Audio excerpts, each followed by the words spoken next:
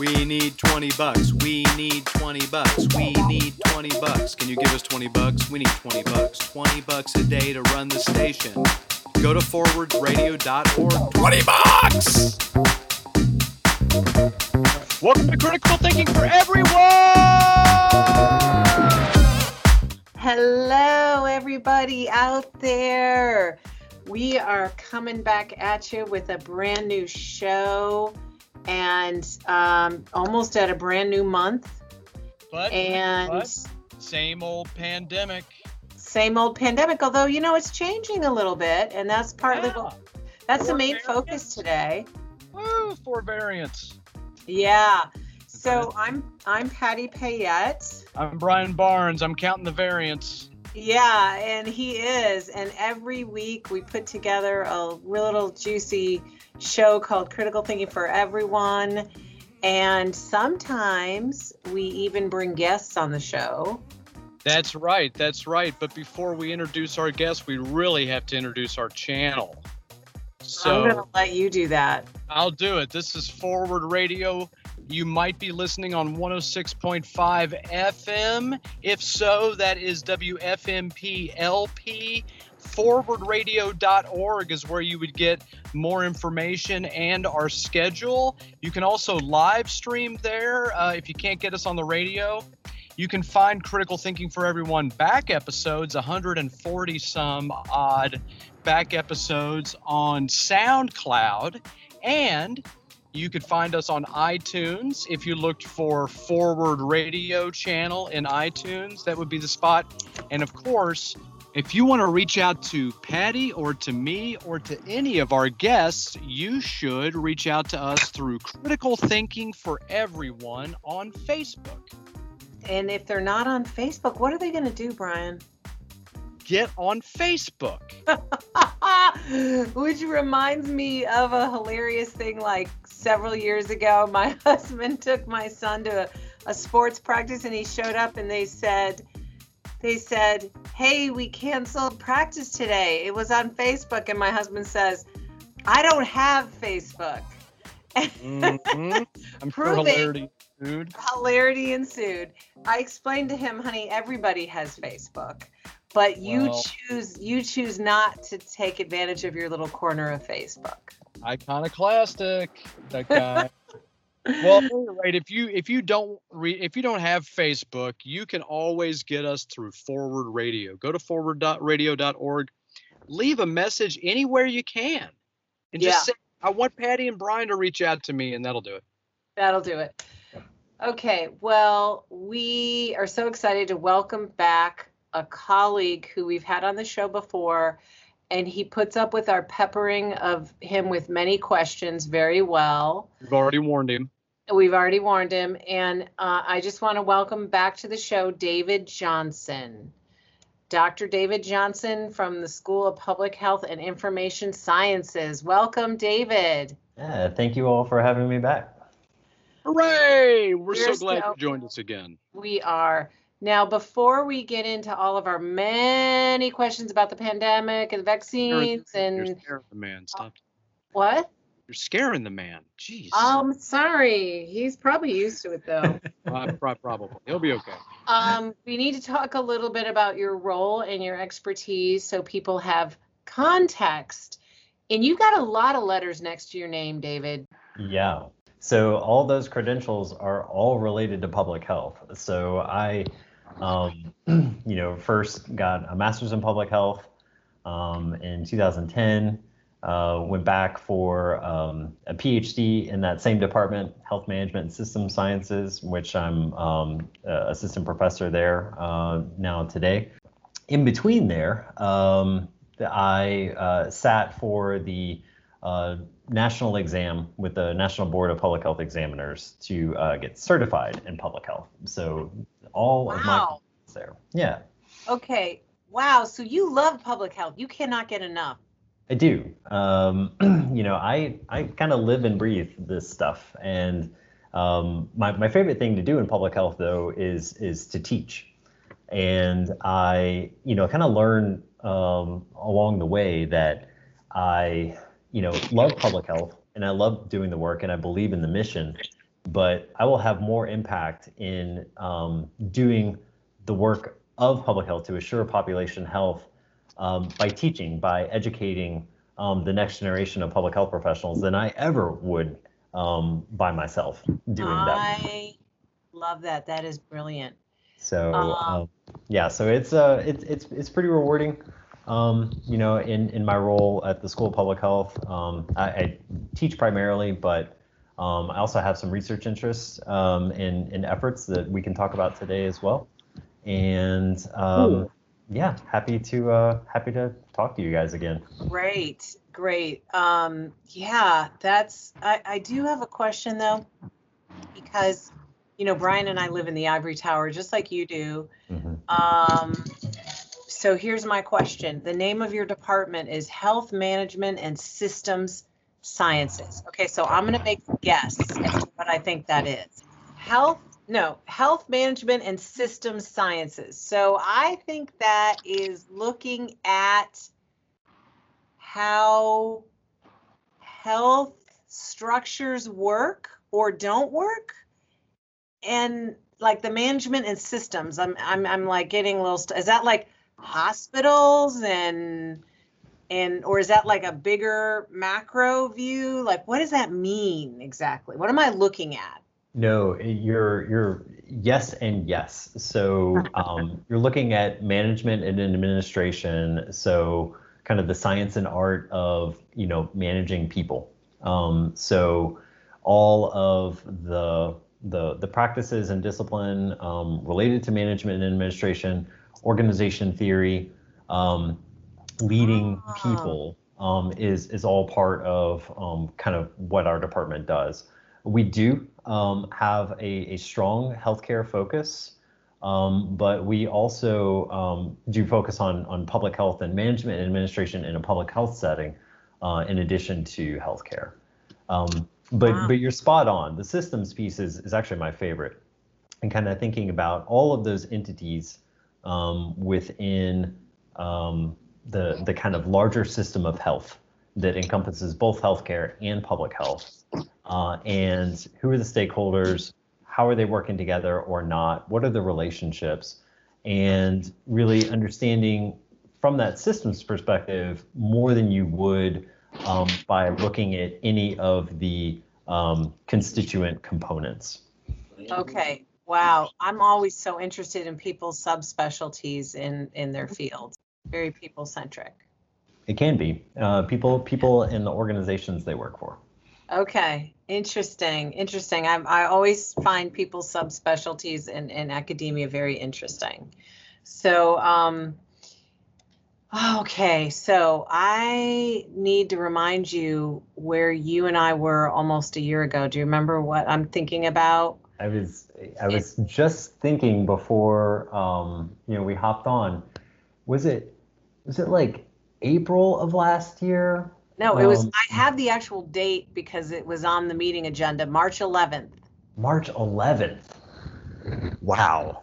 And you came, so that's almost exactly a year ago. And you came to a meeting because we were planning for the teaching program that you're in this year. Right.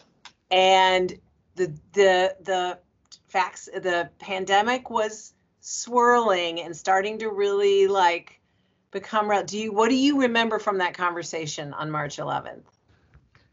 I remember, sitting around at a table. It's like one of the last times I was surrounded by humans other than my family. We were talking about, working with students and planning for the future and all of these things. And I think we were talking a little bit about COVID and kind of what I thought and what to expect. And I do kind of remember hedging a little bit at that time, like so many of us didn't fully understand what the ramifications were going to be. But I started to hear about COVID-19 myself like early in 2020, maybe late December 2019, but certainly about January 2020. And then it just escalated very quickly. And so by the last time we were sitting around a table together, I think there was a lot of real concern at that point. Yeah, and I remember saying something to you like, David, are you getting a lot of questions about COVID-19? I don't even think we were using the word pandemic. No, we were not. Mm-mm. The word pandemic was not in our vocabulary. I remember that because I just remember I was asking you about if you were getting lots of questions, and you said yes. And I remember asking you a few personal questions about things that I was wondering about, and you were hedging, but you were definitely trying to make sure you could give people somewhat of an answer. But isn't that crazy to think that was a year ago? A year ago, yeah. And I was actually thinking about the date the last time I was on this show. When was that? Do you remember when that was? I thought that was like in April or so. Yeah, that sounds right. We were already remote at that point, and so we were kind of thinking, can we work on campus? Is that safe? What does traveling and moving around look like? But to your point, yeah, this has been an incredible opportunity for all public health professionals to kind of offer that expertise, but at the same time, it's been, quite frankly, exhausting. Feeling kind of the professional responsibility to keep up with all of this changing information and be a credible source of information for the myriad of questions that people are inevitably going to ask you. I remember early on, I was, asked questions from local organizations like, how should we operate? What do you think, would be best protocols, based upon what we're experiencing? And, so how do you answer things like that? But anyway, yeah, no, it's been really, really interesting time. Let me ask you a question with regard to the others that you've been alluding to a little bit here, David. And just to be clear, you're an academic as well as a public health, person on the ground. Mm-hmm. Practitioner, right? Well, I don't want to put him in a box too much for this next question. Give the public health responses a grade. And you can divide them any way you want, but let's get some grades in here. All right. Public health response grades. To do that, I'm going to say federal, so national, state, and local level. And then I'm going to kind of eke in like the academic public health response. Okay. So I'll give you 4 grades. Cool. I would say, and we're all, a lot of us are kind of tuned in on, kind of what's happening in Kentucky. So I'll frame it that way. I think at the national level, certainly the last year, you can't give it higher than like a D minus. Really? Yeah, and it really a lot of kind of, I think what we're experiencing has been the byproduct of a lack of a concerted, homogenous effort at the national level to kind of coordinate a national strategy. That has really left states to fend for themselves. And I think that what we're recognizing with something like a pandemic is that it's not good enough for some states to be doing a good job and others to be doing terribly, because we're connected, so intrinsically, right? And so, at the state level, I really have to say I am a proud Kentuckian Hey, and public health professional. all right. Good. I have been, one of the courses I was teaching last spring was funny, public health practice. And as we got disrupted and trying to, talk to my students about, what does it look and feel like to be a public health practitioner? Watch the governor's daily press briefing. Sure. Because that is really, really good leadership on display. I think. I'm sorry, but are you commenting specifically on Dr. Stack? Is that his name? The lead guy, or is it the governor? Well, Steve Stack is a great person to be kind of heading up this state level effort. Okay. He oversees the Cabinet for Health and Family Services.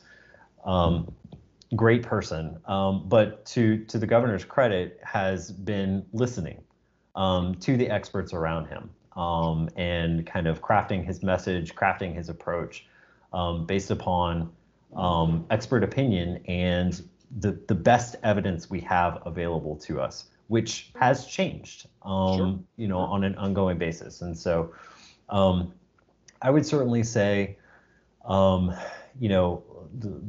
pandemic response at the state level is, I don't know, A-. Good. That's great.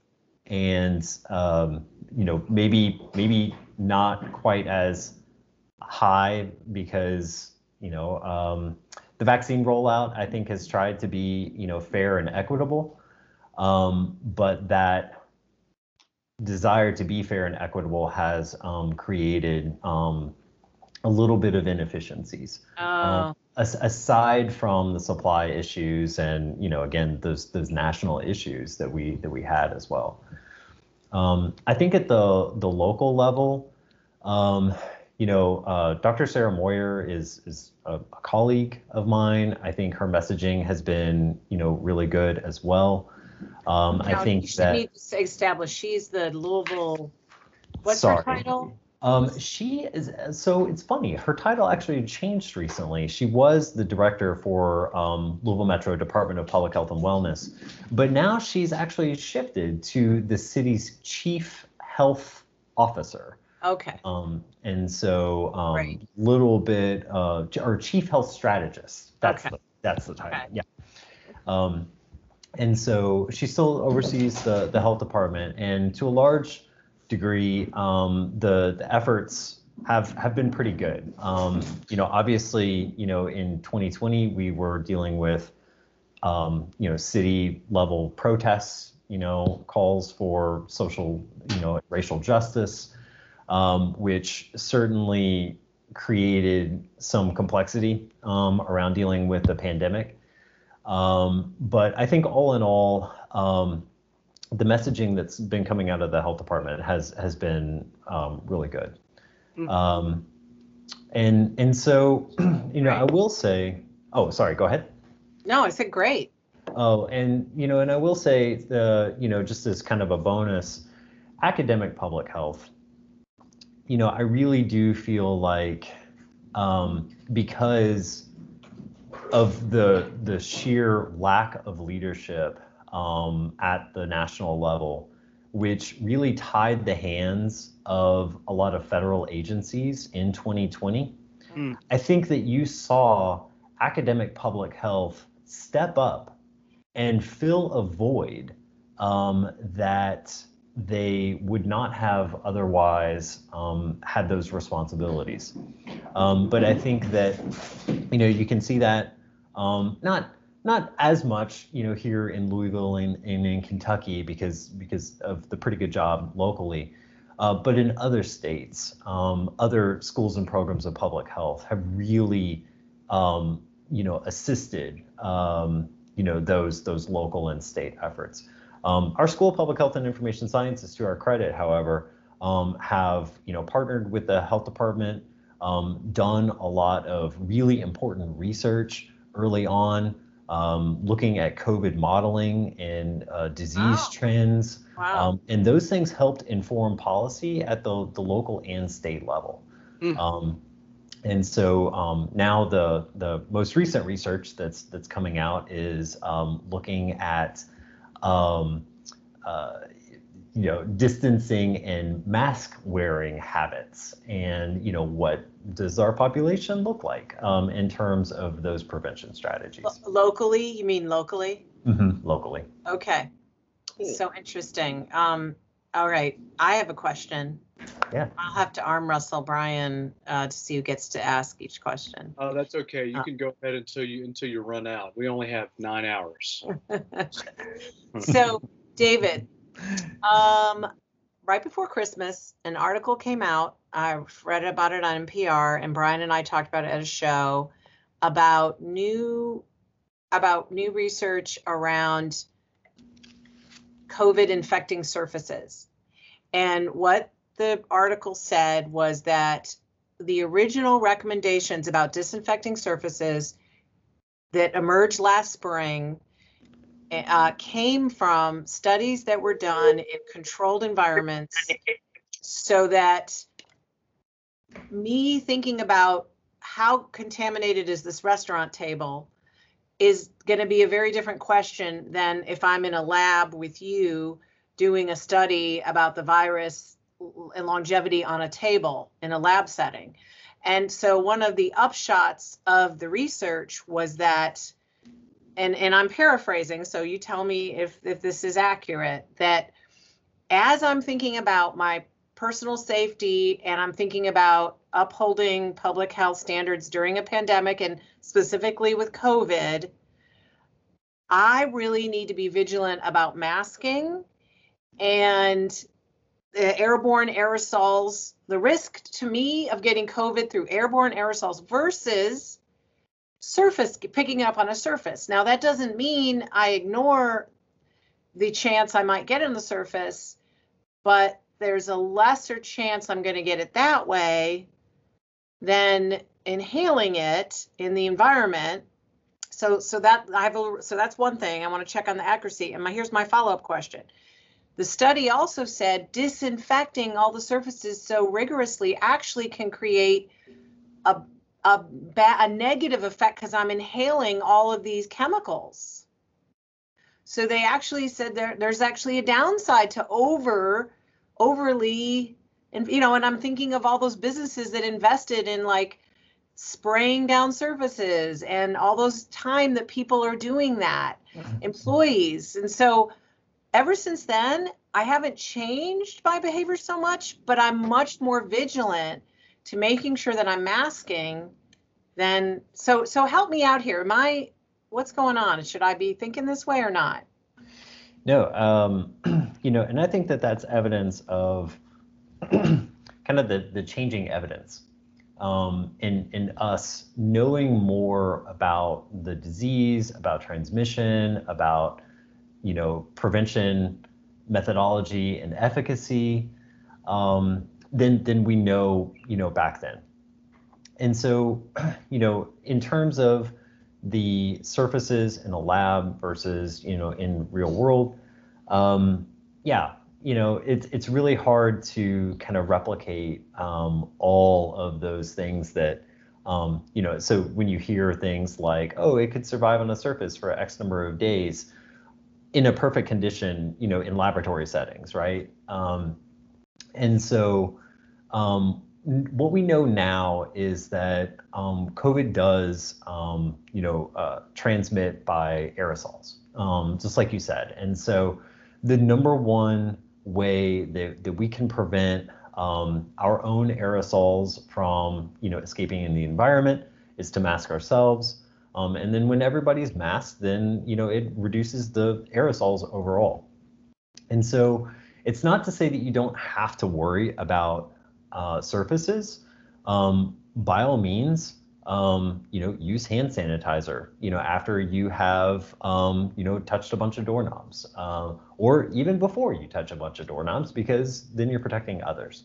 But in terms of, what is most effective, it's wearing a mask. it's limiting your contacts, staying away from people, and those are the things that we've found to be most effective. Okay. I will also say, like, that article, and I'm not sure that this article was the one that you found, but there's a phrase that's been coined, and that is hygiene theater. And so this process by which people are wiping down surfaces and, kind of going through the motion and buying those sprays and making it seem like, someplace is safer than it actually is, because just the act of doing those things seems like it's more effective when we know that the most effective things are limiting aerosols and then limiting exposure. Wow. So also, interesting. Go ahead. Follow-up question. You said limiting contacts. Okay. So I'm, as a critical thinker, going to say, okay, David, if I'm wearing a mask around my contacts, why do I have to limit them? So when I say limit, and thank you for the opportunity to clarify, you need to maintain some distance between each other. If you're thinking about, the best way to interact with those around you, it's going to be masked. It's going, outside of those in your immediate household, right? Masked with some distance, 6 feet or more between you. Maybe outside, because indoor, conditions is very, very different than outdoor. The idea behind limiting your contacts is that when we interact with as few people as possible, you break the chain of potential exposure. And when we have fewer contacts, it significantly reduces the risk that one of those might have COVID. And then, because again, there's a lot of asymptomatic spread. People are, oftentimes most infectious when they're asymptomatic or barely symptomatic. And so we just don't know.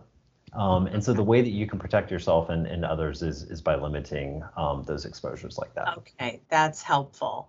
That's helpful. And I have a question about masks, but I'm going to let Brian give him a chance to ask a question. I'd just like to know, David, when you think about critical thinking and the pandemic, what tools spring to mind, like either for public health practitioners or for lay people trying to figure out like all the things you got to figure out? Any critical thinking tools you'd like to point to and just tell the folks about briefly? So, and I was actually thinking about this before, today, and I've got a follow-up question I want to ask you all. That's why we have you on the show, by the way. Thank you. So, but, I think systems thinking, thinking about whole systems of organizations and people and interactions and better understanding the relationships between them is a way that we can better understand, disease transmission. It's a way we can better understand prevention methodology, like I just described, and so many other things. I really do feel like this pandemic has kind of, torn the wool off of our eyes and kind of thinking that, we are not all interconnected in this larger, social context. And what does that mean?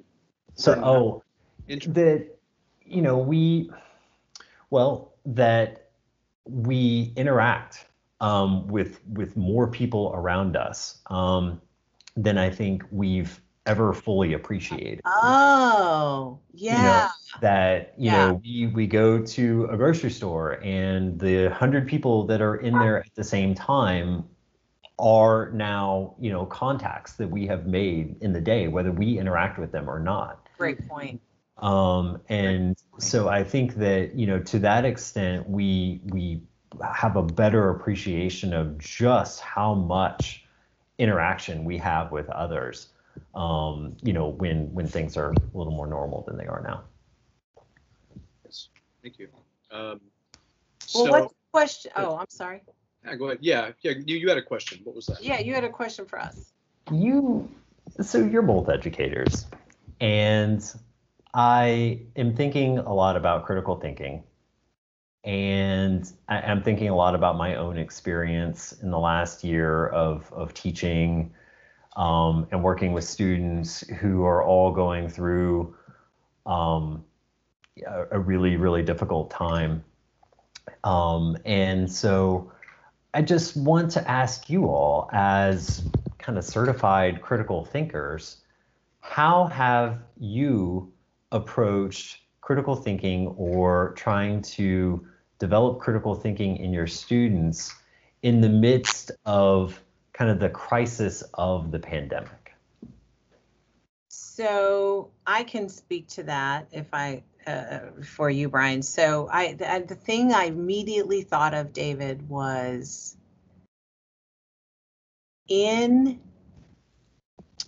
the last, especially the first 6 months of the year, or of the pandemic, I experienced people having a lot of fear, a heightened fear, not just anxiety, but fear, right? Like, I can't go to a restaurant, or I can't go into my office. I remember talking to somebody who said, and a colleague in another department who said, I literally have hardly left my house in the last 6 months, right? And would I say I've experienced some fear? Sure. However, I noticed I wasn't as fearful as other people expressed it. Like, I was noticing on the scale of like confidence to like fear and I can't leave my house. Like, I wasn't experiencing that. And I thought about, okay, what's different? And here's what I realized. I was having a conversation with my mom very early on, and she talked about, I can get COVID 3 ways: my eyes, my nose, or my mouth. Those are the only ways I can get COVID. Now, whether or not that's exactly accurate, right? That's a general, right? I can inhale it, I can touch my face, right? I can put it, right? So going somewhere and making sure I'm protecting my eyes, my nose, and my face is going to lower my risk, therefore lower my fear factor. So in other words, what I did was, when she said that, I started thinking about my own critical thinking is like rational thinking. Like, I can't just get it magically. It's not going to jump into my body magically by going into a crowded space. There are things that need to that might happen that I would get it. And so I say that because what that did is, when things started opening up, it gave me a framework to hold on to. If I'm paying attention to these things on my body, I am very unlikely to get COVID. Doesn't mean I wouldn't get it, but I am very unlikely to. I'm lowering my risk. Right. So then when I started going back to work and started interacting with other people who had really heightened fear and really like wiping down pieces of paper and things like that I wasn't doing, I wasn't judging, I wasn't saying, what are you doing? But I recognized I felt more grounded about my decision making personally, because I could use critical thinking to say, what's my risk? What are my behaviors that really put me at risk, as opposed to just being afraid writ large? Does that make sense? That's perfect. Yeah. Yeah, absolutely. No, that's a really good way to, parse a lot of uncertainty and fear, like you said, into kind of tangible, actionable, rational, ideas, right? Yeah, good. Well, thank you. I'm glad to hear you say that, because there were times where I was like, okay, am I fooling myself right here? Like, what am I, but I haven't gotten COVID, knock on wood. I haven't gotten COVID. Although I told Brian, there's got to be, David, you tell me if there's some condition where you sneeze and then you assume you have COVID. Like, this has happened to me like last Friday night. Brian knows this because I was texting him and I was like, I was a little congested this morning, but now I'm fine. But now it's 8:00 and I'm really tired. I think I have COVID. Mm-hmm. Like I went and got a test the next day and I got the result. I don't have COVID, but I convinced myself that, oh my God, I might have COVID. Right. So I don't know. Maybe I need to use critical thinking. Maybe I need to use critical thinking on that end. Do give it some thought. Yeah, so anyway, so thank you for saying that, because I feel that makes me feel good that I was able to kind of focus on what I can control and not just get crazy afraid of everything, doing anything, right? Paralyzed, Right. Brian, what about you in terms of trying to spread and build up critical thinking in students and others in the midst of crisis and pandemic? Yeah, the first thing was just to talk about it all the time. I really wanted to make it a topic that people felt comfortable discussing. I wanted people to ask questions. I also felt like it was really important that I kept up in the first several days, and that I had some weeks, I guess, for several weeks, that I had the answers that I felt were defensible, especially as the whole thing started getting cloudier and cloudier. With that D grade that you discussed earlier, I needed to know what the symptoms actually were, as opposed to what they, what the experts were saying were not. And who are the experts? I mean, I was going with, CDC, that kind of thing. And I know that we have fine local, folks and all that. But it just at the time, I was trying to grab something that I thought, again, completely justifiable. That was my hope, that the leadership from the top would have that. And I'm glad that, Fauci was there and all that. So I was trying to have those conversations and be able to answer basic questions. Like, people were asking me very early on about composting and COVID, right? And so I went out to the WHO, and they actually had some composting guidance. Wow. Which was great, because I was super surprised. But this was maybe in April or something, where they were, because a lot of people were asking, can you compost? New York shut down its composting operations, for example, as a result of COVID fear. And so a lot of universities and backyard activists were coming, just to me and my team and just asking that. And so I thought, well, we need to get the guidance. So it was nice to see that. You get the temperature high enough, kills the virus, that's great. So just trying to have that information, whatever relevant areas were. And also I just reminded myself, I think I'm usually pretty good at this, but I just reminded myself not to make anything up. Not just if I didn't know, just to say, I really don't know. Instead of going, well, it could be this, could be this, could be, the point is I'm giving you all these options because I don't know. Right. So I tried to come straight out with that as much as possible. And the last thing that I did was immediately I started trying to make whatever I was teaching relevant. I was trying to get a connection. So, for example, I reassigned some things, like we were going to read this one, novel in an introduction to philosophy class, for example, and I changed it so that we would read Camus' Plague, right? Which I love in the first place, but also is an actual sort of quasi-historical rendition of this sort of thing we were all starting on. And so for the students, it was like, whoa. And so immediately there was a lot of connection that they could make. And, in business ethics, we're talking about, who's making money off PPE. We're talking about, does it matter to anybody that it's all made of plastic? Critical thinking classes, we're starting to get into stuff. So, I mean, just in terms of trying to talk about it, normalize it, make it part of my content. I mean, I was really gratified that several students in that one class put on the comments at the end of the semester, you know, that they thought it was really great that I changed the reading so that it was more relevant than whatever we had in mind before. And I mean, I felt like that was worthwhile. And you know what? If it would have been flat, if I hadn't known the novel well or whatever and assigned it anyway and just ended up kind of screwing it up, still would have been fine. I still would have been fine about the response. You know, you can't hit them all out of the park. No. But that's what I was trying to do, is have some relevance, have some places where people could put their hooks in and start thinking about this thing for themselves with the tools that I was trying to give them generally. So. Yeah, I think making it relevant and expressing some of that like intellectual humility, right? Oh, yeah. Sure. And I know that, as a public health professional and practitioner, I was certainly humbled at times where it's like, I don't have the answers. Right. I wish I could tell you how to I can't believe I don't, but I don't. I wish I could tell you how to safely operate your business amidst a pandemic, but I think we're all just trying to figure this out together. We'll be ready next pandemic.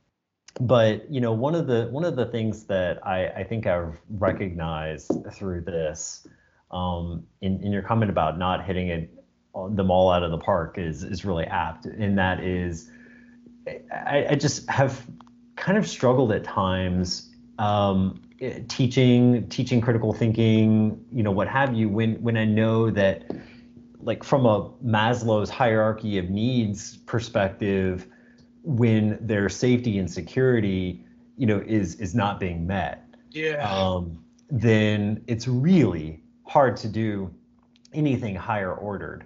And so, I, again, like, have approached like working with students in this environment kind of in that way, but quite surprised at times by the resilience that I see, by the growth that I think we are seeing in ourselves and in others. This crisis is really kind of pushing us. Hopefully in some positive directions. Yeah, hopefully. Thanks for asking us a cool question. We don't get questioned much on. We could use more of that. We could use the main question more. Maybe it's not, but it just feels like the vaccine rollout is slow. But part of me wonders, I know it's tiered and all that, but and appropriately so. But to me, it feels slow, but maybe that's because two things. One, I'm not in a lot of the people I work with, and my family, my friends are not in those groups that are getting those vaccinations. So I'm seeing it on social media. My parents are older, they got vaccinated, but maybe it just feels like it hasn't trickled down to sort of my peer group.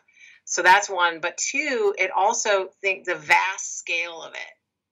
I'm like, gosh, really? They're still doing that category of people? And it's like, yeah, those are thousands of people. And I think I don't, like, just conceptually, I'm having trouble kind of wrapping my mind around that. But it's feeling slow. It's feeling slow to me. I think if you look globally, different countries have different strategies, and different states are having different strategies. I think that and again, to go back to, none of us have ever had to do this. No one alive has ever had to do this. And I really think that there are a lot of, things that we figured out along the way.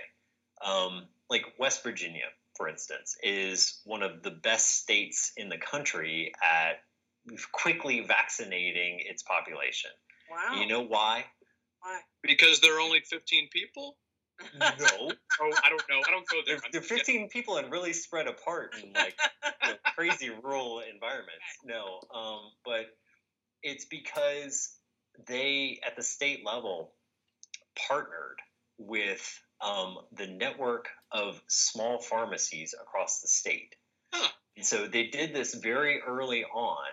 And, if you think about, it's not the Walgreens, it's not the CVS's, it's the mom and pop, drugstores that are integral parts of these communities. Like that pharmacist knows everybody in maybe a small town by name, and that's a person of authority. And so West Virginia, to their credit, established this really, really smart network of professionals that have been able to disseminate vaccines faster than they can get them, across the board. Wow, that's a wonderful. So I guess, so let me say this then. In your field, this is going to be studied in your field for generations, right? This whole situation and what we learned and what public health as a field has learned, right? Mm-hmm. Yeah. Oh, absolutely. This is kind of the bittersweet part of public health, is that when it's working well, it's like it's invisible, right? When the work of public health is being done, right, you don't see people getting sick. You don't see people dying. And so unfortunately, public health has this long history of a crisis happens and you get a lot of funding, and then you get further and further away from the crisis. The funding dries up, and the infrastructure, kind of crumbles again. And then the next crisis occurs, and then there's this huge investment. And we've experienced this for decades. And it's my hope that this coronavirus pandemic is, for once and for all, going to solidify the importance of the role of public health in society. And so that we can maybe get some, continued sustained funding, so that we don't ever experience something like, maybe not another pandemic, but the response to this pandemic. We won't ever experience the lackluster response that we've experienced. Okay, so a pandemic could happen, but the response would look differently. That's... Yeah. Oh, and it will. that's the other thing is, wow. This is, a really stark reminder that, we might be the critically thinkingest, complex creatures on Earth, but, viruses have the ability to evolve and adapt and circumvent, even our best protections. And so there's a great, series on BBC right now that's, oh gosh, I'm gonna paraphrase, but it's like predicting the next one or getting ready for the next one. And so is it going to be mosquito borne? Is it going to be another virus? Is it going to be bacterial?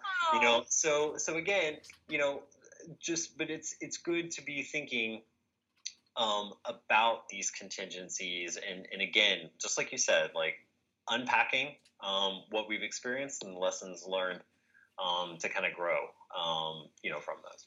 Wow. Mm-hmm. Well, David, I can't wait till we have you back in 6 months. Maybe you'll come back and you'll talk to us again about where life, I don't know if you'd be willing to, but it is just so wonderful to get to talk to you. I mean, I like talking to Brian a lot, but me too, talking. No, it's a pleasure. And I think I kind of reminded, myself of this, because one of the things we mentioned last time we all spoke together was, I made a compelling argument about how everything circled back to influence public health, right? And, now, almost a year later, we've lived through this pandemic, and I think we can all appreciate in a very profound way all the things that influence, and contribute to a population being healthy. You're right. Public health is touches every part of our life. You're absolutely right. Our life is different than it was a year ago in countless ways, and it's all goes back to public health. So You're right, David. You got it.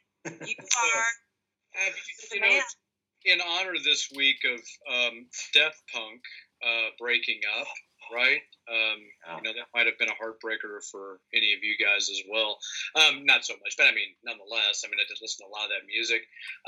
I've seen a lot of these helmets with, sort of the the filters. I can see, you know what I'm talking about. So I saw a Kickstarter for one called the Blanc. It just has a stripe across it, I guess that's where you look, and everything else is just white. I don't know. As much as I just love the idea of wearing one of those around with impunity and just letting everybody deal with me, I wonder, do you think that's where we're headed? Are we going to be are we going to maybe, would that be advisable for public health that maybe I should go ahead, because who knows when the next pandemic's coming, I should go ahead and get some headgear with a rebreather and 6 filters and, what do you think? No, I would, it's a great visual. Us all just running around in spacesuit helmets, but I like my hair coming out of it. But the hair coming out of it. I probably reduce its efficacy, but who knows?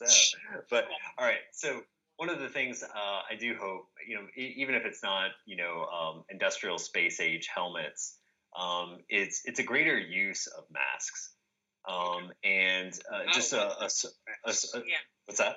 Not a lesser use of masks. No, but a greater social acceptance. Yes. Of continued use of masks. Yes. Other cultures and other countries, mask and mask wearing in public has been, a thing for, better part of a generation. You do it to protect others around you. I think we would do really well if we can eventually work to, kind of change some culture. I love that. To better experience around there. I love that. One more quick question about masks, since you brought it up, my mask question. I have been double masking for about 2 or 3 weeks since I heard the CDC say that's recommended. At the gym, yes, I do go to the gym. I'm very mindful. I'm double masking. I'm also really mindful of the size of the people in the room and all of that, grocery store, etc. So, David, should we all be double masking? You definitely should continue to check CDC guidelines. There is guidance that you should be double masking. If you have access to an N95 mask, wearing a cloth mask over that will extend its life. Okay. And kind of the idea is, assuming those masks, work together and Right. don't kind of sabotage one another, because you need to be careful about the masks you're doubling up. More barriers are good. More barriers just mean that if there are virus, in particulates around you, they're going to have to travel through additional barriers to ultimately infect you. Okay, so what's the criterion for us if we're double masking? You said they're not sabotaging each other. Yeah, so you can get like an N95 or a close fitting mask to fit over your face. The sabotaging comes in where you might use too loose fitting masks, like the gaiters or something like that, where they kind of slip down.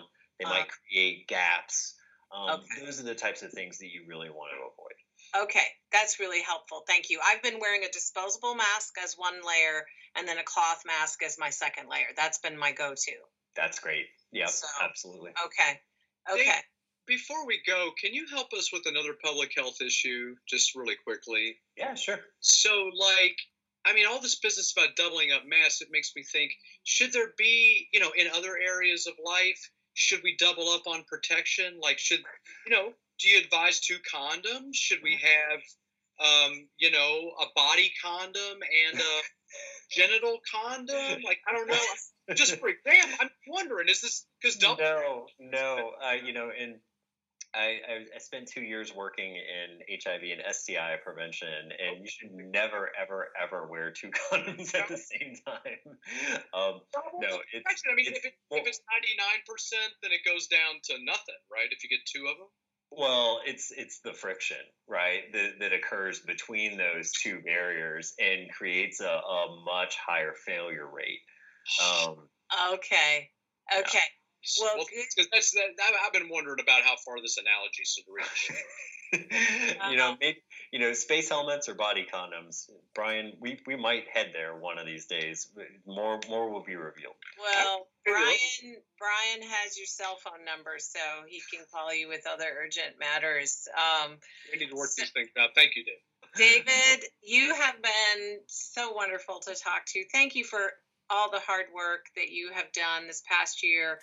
Just a layer on top of your regular hard work but the layer of another layer of being a public health professional during a pandemic and helping us all stay safe and healthy and learn important lessons. So thank you. Yeah, of course. It's my honor and responsibility. Well, and it's also really great from my point of view that those 2 layers didn't somehow cause one another to fail. I mean, good on you. Oh my gosh. Okay, next time you have a question about public health, make it about public urination, Brian, okay? I'll start thinking about it now. As a matter of fact, I think we will definitely have a gang of those. And if you want to hear those sometime, I hope that you'll join back in with us. We do want to thank David Johnson again for making time with us today. So we didn't actually get to talk about the research I did last fall. We actually looked to see what the role of having a Council on Education and Public Health, that's the accrediting body for schools and programs of public health. What was the influence of having a school or program of public health in an institution of higher learning that may or may not have influenced the decisions that they made for fall of 2020 in terms of the modalities? Oh, interesting. You mean on a campus? On a campus. And wow, what was it? And so what we found by using information that was collected by Davidson College, it was an industry-wide. So this was really a census of 4-year institutions. And they noted what was the modality that they were choosing, everything from fully in-person, no protocols, to fully online, no students on campus.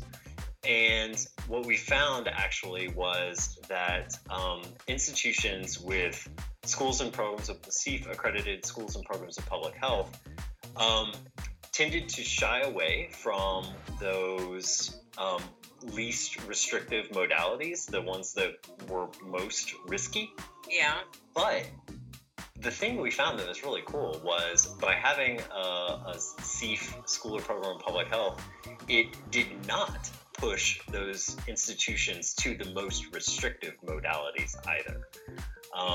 So those colleges and universities tended to be in kind of the hybrid or the primarily online kind of middle categories. So almost like, again, from a critical thinking point of view, they were in making informed decision making versus just one extreme or the other. Maybe, you know what I mean? They were sort of trying to have an informed. Yes, that's exactly right. Find some cool experts like David Johnson out there and do your best thinking, because public health tools and critical thinking tools really are for everyone. Even you.